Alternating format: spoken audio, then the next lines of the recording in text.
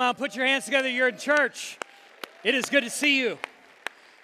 Whether you're joining us at one of our in-person locations or online, I just want you to know that Jen and I are so glad that you're here today. And we're heading into the holiday season. Can you feel it in the air? I'm telling you. You can feel that like Thanksgiving is coming, and then right after Thanksgiving, there's Christmas. And I always do this poll every year. I'm just curious. How many of you already have all of your Christmas decor already up in your home? All right, come on, raise your hand. All right, how many of you haven't put up a thing yet? Okay, my hand is up on that. We are the DeWord family, and we haven't done a thing category. And part of that is honestly because of our little guy, Paxton, and I'll explain that. You know, most of you know that our little guy, Paxton, he's 11 years old. He has special needs, and he loves Christmas. And I'm telling you, loves Christmas. In fact, if it could be Christmas 24/7, some of you are that way, you know what, he would love it. And he has a little bit of a speech delay. He cannot pronounce Christmas. He calls it Missmas, all right?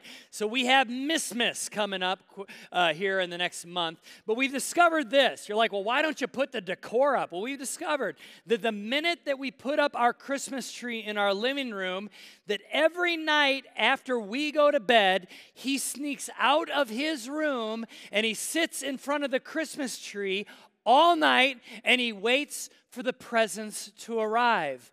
Not just one night, every night. Literally for an entire month, we find him, and like when we get up in the morning, it's time to go to school, he's crashed in front of the Christmas tree. This is quite a dilemma because we're like, okay, when do we actually put out the tree? Because that means that for however long it's out, he doesn't sleep. And for an entire month, he turns into a little Grinch, is what he turns into. And it is not the most wonderful time of the year at the DeWord home. So pray for us. We're trying to figure this out. We're trying to figure out when do we put out the tree, because that means we hunker down and we don't sleep for that amount of time. But anyway, yeah, we love Missmas. Missmas is coming, ladies and gentlemen. Missmas is coming. But today we begin a brand new series. It's called King of Hearts. And what we're talking about over the next 2 weeks is we're talking about our heart. And the Bible says that the source of all things you, in other words, who you are, is because of what is in your heart. In fact, it puts it this way. It says in Proverbs chapter 4, verse 23, it says, guard your heart. In other words, be careful what goes into it. Guard your heart above all else, which means above everything, because it is the source of your life. Turn to the person next to you and say, source. Source, all right? Another version says it this way. It says, above all else, guard your heart, for everything you do flows from it. So turn to the other person and say, everything you do comes from your heart. All right? You know what? More powerful than your circumstances. All right, you got to hear this. More powerful than your circumstances. More powerful than other people's choices that impact you. More powerful than both of those things is what's in your heart. I know some of you are like, oh, no, that's not true. You don't know my circumstances. You don't know what people have done.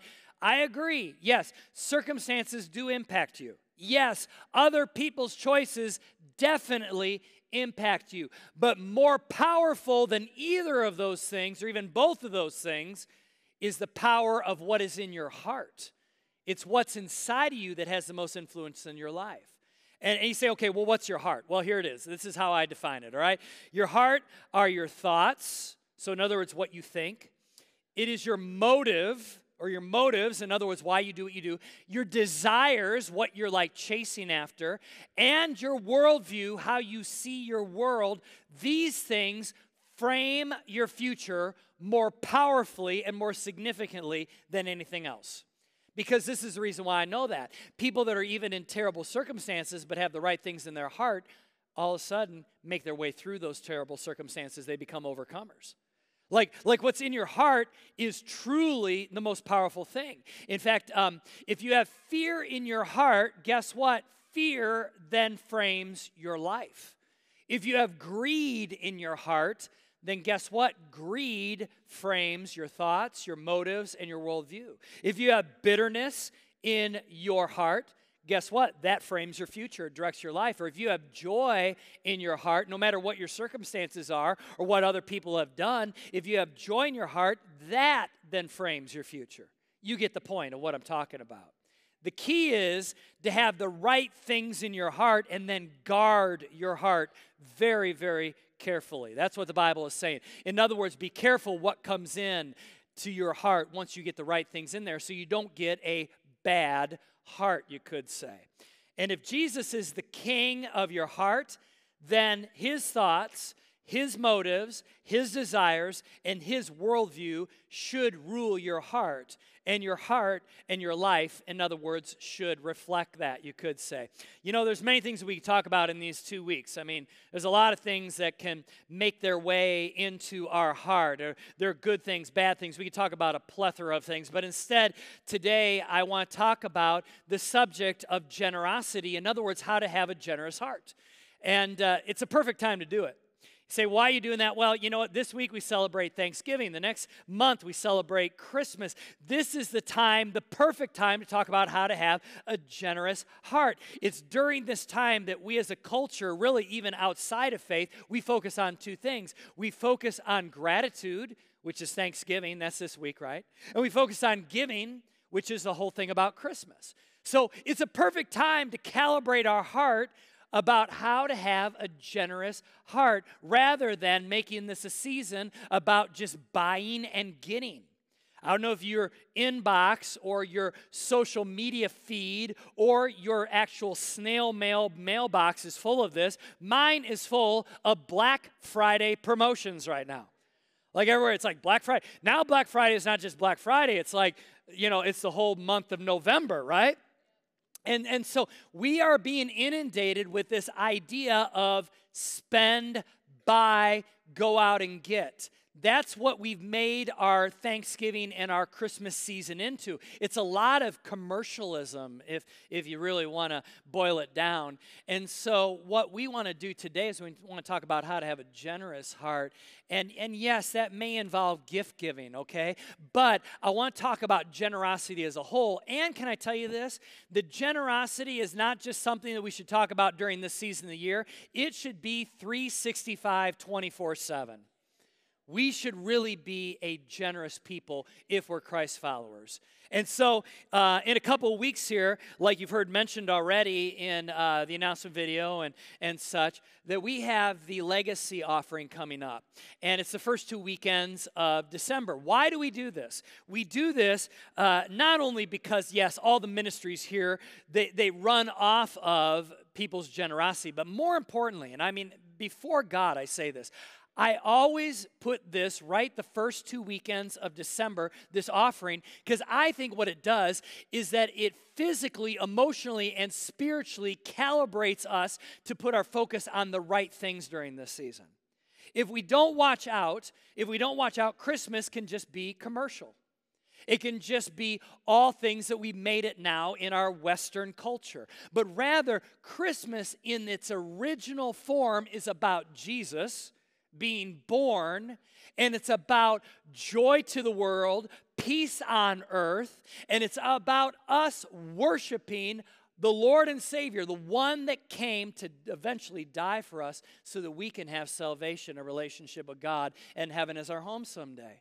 And so what we do is we do this legacy, you could say, offering to help us remember that our first and best gift really should be to God. And so the offering is a way of calibrating. Here's what the Bible talks about when it talks about generosity. It says this in 1 Timothy chapter 6. It says, "As for the rich in this present age, charge them to not be haughty, nor to set their hopes on the uncertainty of riches." If they were doing a modern day version, it would be to not set their hopes on the uncertainty of gasoline prices, but on God, who richly provides us with everything to enjoy. They are to do good. They are to be rich in good works. They are to be generous and ready to share, thus storing up treasures for themselves as a good foundation for the future, so that they may take hold of that which is truly life. Now, I know what you're thinking when I read this verse. You're thinking, well, of course, this verse is for all them rich people, right? Not me. And I understand why you think that. I understand why you think that. The reason why you think it is because you don't think you're rich because you don't feel rich. You go, well, wait a minute. No, really. I look at my checking account. I look at the bills. I look at whatever. Well, I realize that you don't think you're rich because at the end of the day, especially us in America, we don't feel rich because what we do is we compare our belongings, what we own, our income, our checking account, whatever, and we compare it to other people. It could be a coworker, it could be someone else in another company, it could be a neighbor, it could be people on social media. And what we feel is when we look at what their life is compared to our life, we feel less than. We feel like we have less money, we have less stuff, we have less options, less clothing or the nicer kind of clothing. We have less travel, whatever it is. So I understand that we don't feel rich. We don't feel rich.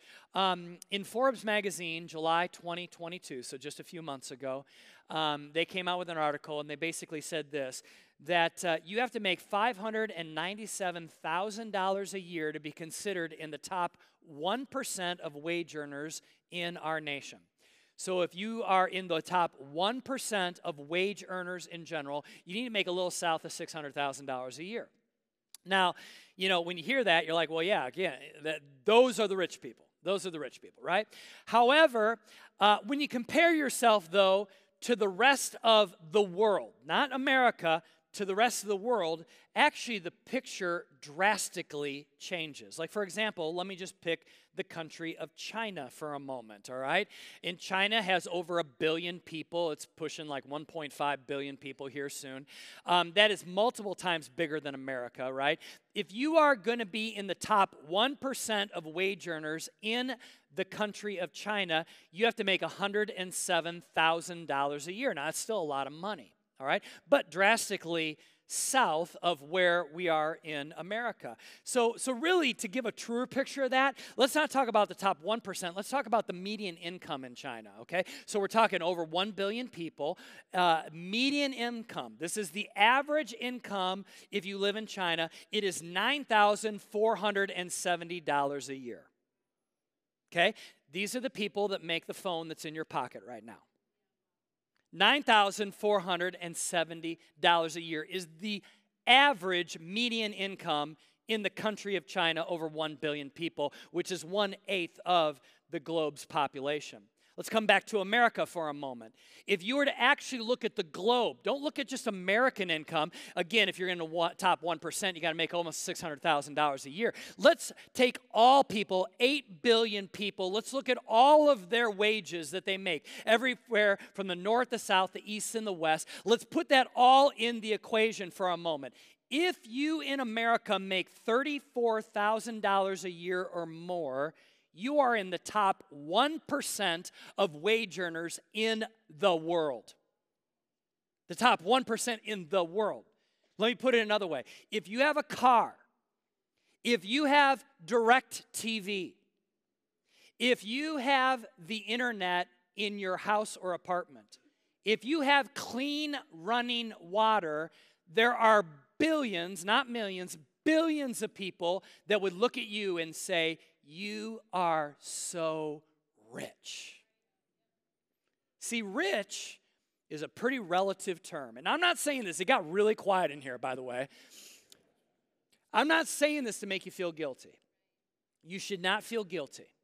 All right? This is not a sermon on making you feel guilty. This is not like I'm guilt tripping you into feeling like you're so bad because you have the internet and clean running water. Okay? That is not the goal here. My point is this. I'm helping you reframe the term rich because we only know what we know. And so when we say rich, we think of all those people over there in Beverly Hills. That's what we think of when we think of, no. That is American rich. Let's instead talk about rich to the world because this verse is pertaining to the globe, not just America. And so as we look at the term rich, let's go back to that verse again. Let's go back and see what it says, and let's look at it in first person. In other words, as for the rich, now we've determined what rich is, right? It's a little different than what we thought. In fact, I'd even say this, even if you don't make $34,000 a year, every one of us, most likely 99.9% of us, are in the top 20% of wage earners in the world. Okay? So the top fifth, you could say. And as for the rich in this present age, charge them not to be haughty. In other words, nor should we set our hopes, I'm making a first person, we should not set our hopes on the uncertainty of riches, and we all know that, right? So those of us that have 401ks, 403bs, and mutual funds, I'm telling you, it's right now. But on God, who richly provides you with everything to enjoy, you are to do good, Paul says. You are to be rich in good works. You are to be generous. You are to be ready to share, storing up treasure for yourself as a good foundation for the future. We'll talk about that next week. So that we may take hold of that which is truly life. Isn't it weird? We live in such a prosperous nation comparatively to the rest of the world based upon the data I just gave you. And yet, so many people in America don't feel like they're truly living life. It's because maybe true life isn't about how much money you have or how many things you have. You know, if you have a junk drawer in your home, a junk drawer, like I have a junk drawer, those are things that you put in there and you think to yourself, I really don't use this, but I don't want to get rid of this. If you have a junk drawer, that right there speaks to a level of affluence that most of the world does not have. I mean, does that make sense? Paul is not condemning riches here. He's not looking at it and going, it's bad that you have a junk drawer. It's bad that you have running water. It's bad that you have a car. It's bad that you have shelter over your head. He's not saying any of that. Do you notice in this verse, he's not condemning it at all. What he's doing is this. He's trying to give us a heart of generosity. He's doing heart work. He's trying to talk about who's the king of your heart. And what really this is telling us is it tells us this, that with blessing comes great responsibility. So it isn't wrong to have blessing. If you have blessing, then that means you got to up your responsibility. With blessing comes great responsibility. It sounds a little bit like Spider-Man, only it talks about power, with great power. Okay, anyway, this thing, all right? The thing is we have this term in America, and we say that cash is king. If you go to buy something and you have cash, it's king. What Paul is probably trying to say here is cash king your heart, or is Jesus king your heart? What's your source, in other words? Paul would say maybe this, if he was making the modern day version of the Bible, this letter, he would maybe write, he'd say, you know, some people are so poor, all they got is money. If you want to be rich in good works, he says. If you want to be rich in giving, be rich in sharing. In fact, the Bible has mega themes. And you would think there are some mega themes that are important. Like for example, the word believe. Like that's an important thing. Like believing is an important thing in the Bible. It's mentioned 272 times, that word or thought. Pray, yeah, that's an important one, right? I mean, in the Bible, we go, well, prayer is a mega theme. Well, prayer is 371 times it's mentioned. How about the word love? You know, love your neighbor, love your enemy, God is love. I mean, love is a mega theme, right? Mentioned 714 times. How about the term give? Give is mentioned 2,161 times. Can I tell you something? A mega theme in the Word of God is generosity. In fact, so much so, John 3:16, probably the most famous verse. You've seen it at football games. All right? Says this, for God so loved the world that he gave his only son to basically save the world, to die on a cross, to save it. See, giving is a mega theme of God. Giving is a mega theme of the Word of God, which means generosity. And I'm not just talking money, okay? Again, I wish I could deprogram the American out of you for a moment. Because the minute I say generosity, you think dollar bills. It's not just dollar bills. It's your time, it's your resource, it's the stuff you have, it's the ability to help somebody else. And yes, it does include your wallet. It includes it all. Generosity. How can we have a heart of generosity? Well, Paul talks to this church in Corinth, and we have a letter of his, actually two of them, and it's called 1st and 2nd Corinthians. It's in the New Testament. He's writing the Apostle Paul, who is kind of like this church planter. That's what Paul is. He's an apostle, which means he's a church planter. And what he does is he plants churches all over the known world at the time, all over the Roman Empire. And one of them that he planted was in the city of Corinth. And Corinth was a very affluent city. In fact, we believe this. Out of all the churches that Paul planted, Corinth was the most affluent church. They had the most money. They had the most resource. They had the most opportunity. They were business people. They were in a place that there was a lot of commerce and things like that, a lot of trade going on. And so Paul is writing them a letter, and he's writing them a letter. And he starts talking about a church that he had helped plant in another area of the world called Macedonia. So he's talking to the Corinthians about the Macedonians. And this is what he says in 2 Corinthians chapter 8. He says, "Now, brothers and sisters, we want you," meaning him and the other apostles, "want you to know about the grace that God has given." Now, grace there, the word grace is not the same word as amazing grace, all right? But rather, the word grace there in the original Greek means gift. It means generosity. And so, in other words, he goes, "I'm telling you, Corinth, I want you to know about this gift that God has given the Macedonian churches. In the midst of very severe trial," in other words, there must have been underneath some type of persecution, "their overflowing joy," and listen to this, "their extreme poverty." It's interesting. Paul is describing the Macedonian church, and he's saying they have extreme poverty going on right now. He doesn't just say poverty, he says extreme poverty, welled up in rich generosity. So he's saying to the Corinthian church, hey, the Macedonians, they're under like persecution. They don't have a lot of money. They're in extreme poverty, and yet they were super generous. "For I can testify that they gave as much as they were able, and even beyond their ability, entirely on their own." In other words, he's going, this is not coerced. They weren't, watching some late night, TV show and someone's trying to sell them a prayer cloth and if you give $100 kind of thing. But rather, he said, on their own, they urgently pleaded with us for the privilege of sharing in this service to the Lord's people. What's going on here? Okay, Paul is actually asking all of his churches to collect an offering. It's like a legacy offering.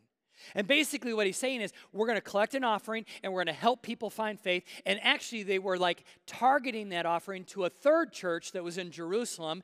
And so he's telling all the churches, let's take up an offering for this other church, all right, in Jerusalem. And what we're seeing here is that Paul said we had to urgently plead the Macedonians, and they urgently pled, the Macedonians did, to Paul to be able to participate. And so the inference here is that Paul was trying to talk the Macedonian church out of giving. Paul was saying, you guys are being persecuted right now. There's extreme poverty. You don't have to give. And yet the Macedonians urgently pleaded, and they were like going, no, please allow us to be a part of this offering. Even though we have very little, we want to be in. We are all in. So Paul's telling this to the church in Corinth. He says this, and they exceeded our expectation. They gave themselves. And that's important, because what he's saying there is they didn't just give money, they gave their heart. See, when you give, your heart has to be in it. What he's saying is the Macedonian church didn't get their arm twisted or felt guilted into it and like, whatever, here. It wasn't that at all. In other words, Paul says they gave themselves. In other words, their heart was in their offering, it says.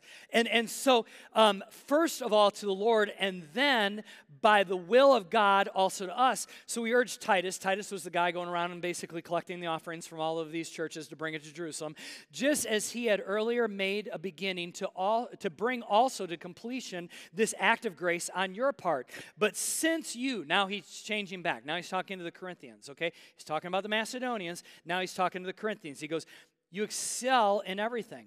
in faith, in speech and knowledge, in complete earnestness, and in the love we have kindled in you. And so in other words, he's going, you guys, Corinth, you excel in a lot of things. See to it that you also excel in this grace of giving. Remember the word grace there means gift. Excel in this gift of giving. So he's looking at Corinth and he's going, look at what Macedonia, you know what Paul's doing here? He's creating a little competition. That's what he's doing. He's creating a little competition here. He's almost doing one of those like almost kind of like you ever heard of a matching offering before? Someone gave $1,000. If we can raise $1,000, we'll have to, that kind of, what Paul's doing, he's going, hey, listen, Macedonia, who's in extreme poverty, gave well beyond their means. Surprised all of us. Now, Corinth, you excel in a lot of things. Corinth, you're the most affluent church in all the churches. Now, you know what I want you to do? I want you to excel in the gift of giving. That's what he's really saying here. And so he goes on to say, I'm not commanding you. In other words, I'm not arm twisting you. I'm not going to be like looking at you or, while you're giving. But I want you to test the sincerity of your love by comparing it with the earnestness of others. Who? Macedonia. For you know the grace of our Lord Jesus, that though he was rich, in other words, Jesus is God. He has everything. He's in heaven. What did he do? Yet for our sake, your sake, he became poor. He became us. He was God. He became human. In other words, so that you may through his poverty become rich. In other words, Jesus modeled irrational generosity. And here is my judgment about what is best for you in this matter. Last year, he says to Corinth, you were the first not only to give, but also to have the desire to do so. Now finish the work so that your eager willingness, in other words, your heart, to do it may be matched by your completion of it according to your means. For if the willingness is there, in other words, your heart is in it, the gift is acceptable. In other words, it's a heart issue. According to what one has, not according to what one does not have. I know what we all think. We all think when I get more, I'll give more. That's what we all think. When I have more, I'll then give more. And I've noticed this in my own life. I've noticed this in people being a pastor now for 30 years plus. I've noticed if you can't give a part of $5,000, you'll never give a part of $50,000. And if you can't give a part of $50,000, you'll never give a part of $500,000. It's just the way we're built. Money has a weird kind of thing, and people get funny when you talk about money. That's why there aren't a lot of amens today. Can I be honest with you? I mean, there just aren't. I mean, it's kind of one of these, he's taking us to the woodshed today. No, I'm not taking you to the woodshed. I'm really not. That's not my heart. I'm not trying to guilt you. I'm not trying to do any of these things. I'm trying to unlock for you a heart of generosity. And in America, unfortunately, a lot of that's tied to our wallet. It's not just our wallet, but it's tied to our wallet. And so, in this story, there are a few truths that I want to kind of close with today. The first one is this we find in the story. When you give, we are to give with happiness. Giving should not be coerced. It should not be arm twisted. It should not be guilted. It shouldn't be any of those things. I know there are churches out there and such like that they actually will call their people if their people haven't given. Hey, we haven't noticed that you haven't given in a little while. City First will never do that. And the reason why is because you should never give out of coercion. You should always give out of happiness. In fact, the idea is that God's blessed you with whatever he's blessed you with, and so therefore you're grateful and you want to give back. You don't have to give, you get to give. Does that make sense? There's a difference with it. In fact, this is reaffirmed with what Paul talks about in another portion of the letter to the Corinthians. He says, remember this, a farmer who plants only a few seeds will get a small crop, but the one who plants generously will get a generous crop. You must each decide in your heart. You decide in your heart. You figure it out. I figure it out. Does that make sense? We figure it out how much to give. And don't give reluctantly or in response to pressure, for God loves a person who gives, what's that word? Cheerfully. Not out of obligation. It's kind of like this Christmas. If my boys, if they were to give me a gift, they give me a gift every year. We give gifts on Christmas morning. And if they were to do it this way, if this was their tone, if they were to look at me and it's Christmas morning, imagine the DeWart family sitting around the Christmas tree, we're opening up gifts, and all of a sudden my boys look at me and they go, well, it's Christmas, which means we have to give you a gift. So, Dad, we kind of we're like, what's the least amount that we can pool together and get you a gift? And so today, this is what we're giving you. Merry Christmas, Dad. Now, that's obnoxious, right? I mean, that doesn't even make sense. But how would I feel as a father if that's what my kid's attitude was towards giving to me, especially, now we've just recently had one of our boys move out and he's on his own, but especially if all of them were underneath my care and they have what they have because I've given it to them. Especially with young kids, and those of you have young kids, right? It's like, what do? They're young kids, and they may go to school, and they have a little Christmas thing where you can bring a couple of bucks as a child, and you can pick from a table of little trinkets, and that's what you give your parents. Well, what do? We did this for years, right? Here's $5. Go to school and pick out my gift. That's kind of the way it is with us and God. Everything he's given to us. You're like, no, I'm a self-made person. Really? You telling me that the abilities and the talents that he's given you, that those are yours and not his, and the opportunities, the open doors that he's, I don't know if I would say that out loud. Because I think of it this way. Everything we have, including the oxygen in our lungs, has been given to us by God. And so you know what? Right? Jesus said it this way in Acts chapter 20. He said, it's more blessed to give than to receive. That word blessed there, I highlighted it. That word bless is actually translated in English. It's in the Greek. It means happy. In other words, you're happiest when you give and not when you receive. And those of you that are parents know that.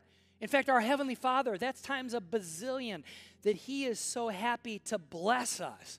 In the same way on Christmas morning, for those of you who have kids, you watch them open up the presents and you're like, this makes me happy. Like they gave me a trinket. I don't care that they gave me a trinket. I am so happy to bless my kids. That's the way God looks at us. He's so happy to do that. So that's why even with this legacy offering, this is not something like, well, I'm skipping the first 2 weeks of December because they're taking up an offering. Oh, yeah, no. Oh, you laugh, but we watch attendance kind of go during those 2 weeks. Don't be that way. Instead, say, you know what? I'm excited to give back a little bit of what God has given to me. Let's give with happiness. Let's give with joy, right? Real quickly, number 2, when you give sacrificially. There's a guy who he's now I think he's passed away, but a business leader by the name of Stephen Covey. He's written a lot of books back in the day, and those of you that are in business may know about him. But he came up with this. He coined a term. I think he was the one that coined it. I can't find anybody else that's coined it. I think it's him that was the first. It's called scarcity mindset. Scarcity mindset. And what a scarcity mindset is basically when somebody looks like this pie and they look and they say, well, this is all I have, and this is all the resource, all the money, all the stuff, all the opportunity. There's no more than that. I have limited amounts of opportunity. I have limited amounts of resource. I'm limited. And it's called a scarcity mindset. And he wrote about this in a book. And what happens is then, along comes, the pastor talking about God and basically that we're supposed to give a little slice of this, of what everything that God's given to us. We're to give a little slice, in a sense, back to God. And, Anybody like pumpkin pie here? Anybody like pumpkin pie? All right, I promise I washed my hands before this. All right, I see that hand. Can you pass that back? Third row, okay? Come on. I know, I saw that hand. You got excited about the pumpkin pie. All right, so anyway. A scarcity mindset goes, well, wait a minute. If I give back to God, or if I give even to of my time or my energy or my resources, or if I give it away, then that's less. I have less, and now I only have this opportunity. I only have this resource. I only have this financially. And Stephen Covey, it's amazing. It was a businessman that came up with this. He calls that a scarcity mindset. When really there's way more opportunity, way more resource, way more finance than what you see that you have opportunity to. In fact, I put it this way. God has a great verse in Proverbs, and it says this in Proverbs 11, the world of the generous gets bigger and bigger. So here's the thing. You may start here, and when you give to God, you know what? We look at it as like, well, now a piece of my pie is gone. Oh, man, I got to hoard this. I got to be careful. I got to protect it.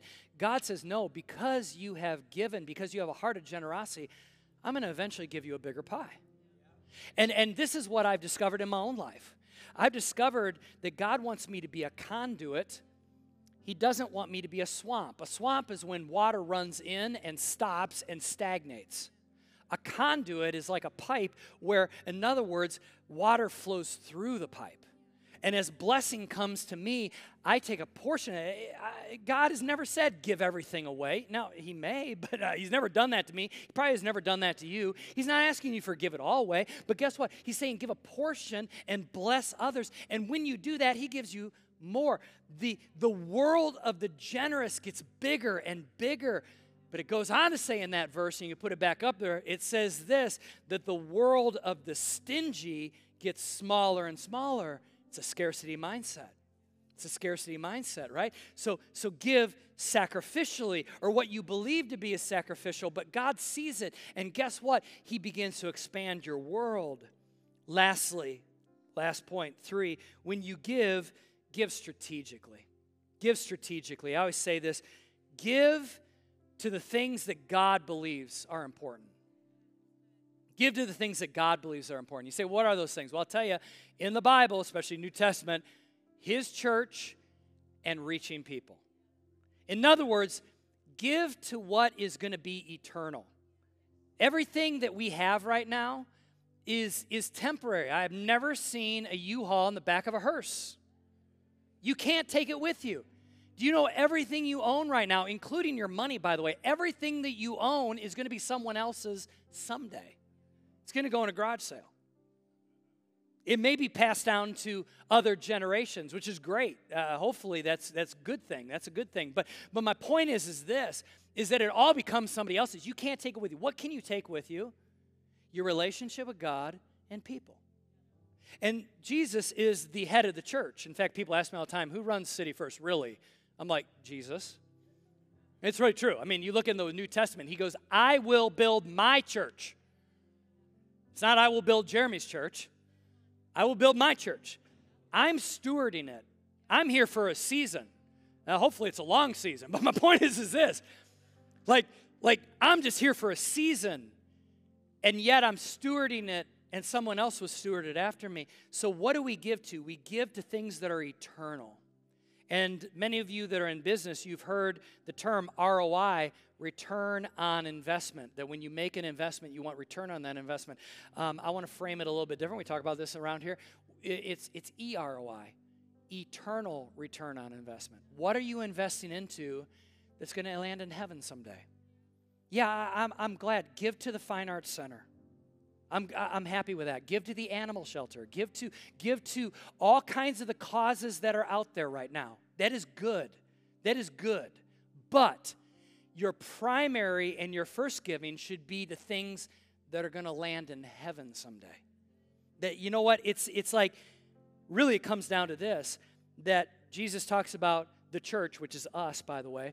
The church will be eternal, will go to heaven, and that people that we bring with us. You know, someday we're going to stand before God, and we're going to give an account of all of our resource and how we invested it in a way that there is EROI. So give first and primarily to the things that are eternal. As I close, I received a letter this week from a gal who lives in Tennessee. She's a part of our City First Anywhere family, watching online at locations all over. And she used to live in Rockford, and her career took her to Tennessee. And she wrote a letter and had a little offering in it, and they passed the letter on to me. And it said, this is a portion of it, it was a longer letter, but she said this: I pass on my blessings to others by giving my tithes and offerings, especially to the COVID relief fund. She was talking about how that her offerings she gave over and beyond to that. It's always a prayer of mine, Lord, bless me so that I can bless others. Lord, bless me so that I can bless others, because you'll bring more blessings so that I can bless others. You see what I'm saying? In fact, it even says in Genesis 12:2, when God is speaking to Abraham, he goes, I'm blessing you to be a blessing. She goes on to say this, that use me, Lord, in whatever way you need. God holds up his end of my prayers. I make sure to hold up mine. Let's go ahead and pray, all right? Lord, we just, in the last few moments here, we just say thank you. We say thank you that you blessed us with so much. And I just ask that you would help us to have a heart of generosity. May you be the king of our heart. Your priorities, your worldview, your motives, your desires. We love you in Jesus' name. Everybody said, amen, amen. Thank you, City First. We love you very, very much. And before you dismiss, let me just say this. If you want to find out more about what it means to have a faith in Jesus Christ, or you need prayer, there are teams of people that are out in a room that we have a little prayer room. They would answer your questions. They'd love to pray with you about anything. Go out the door, take a left. Otherwise, on the seat, you'll see a little bookmark. Take that with you. Be praying what God wants you to do in the legacy offering. God bless and have a wonderful week. We'll see you next weekend.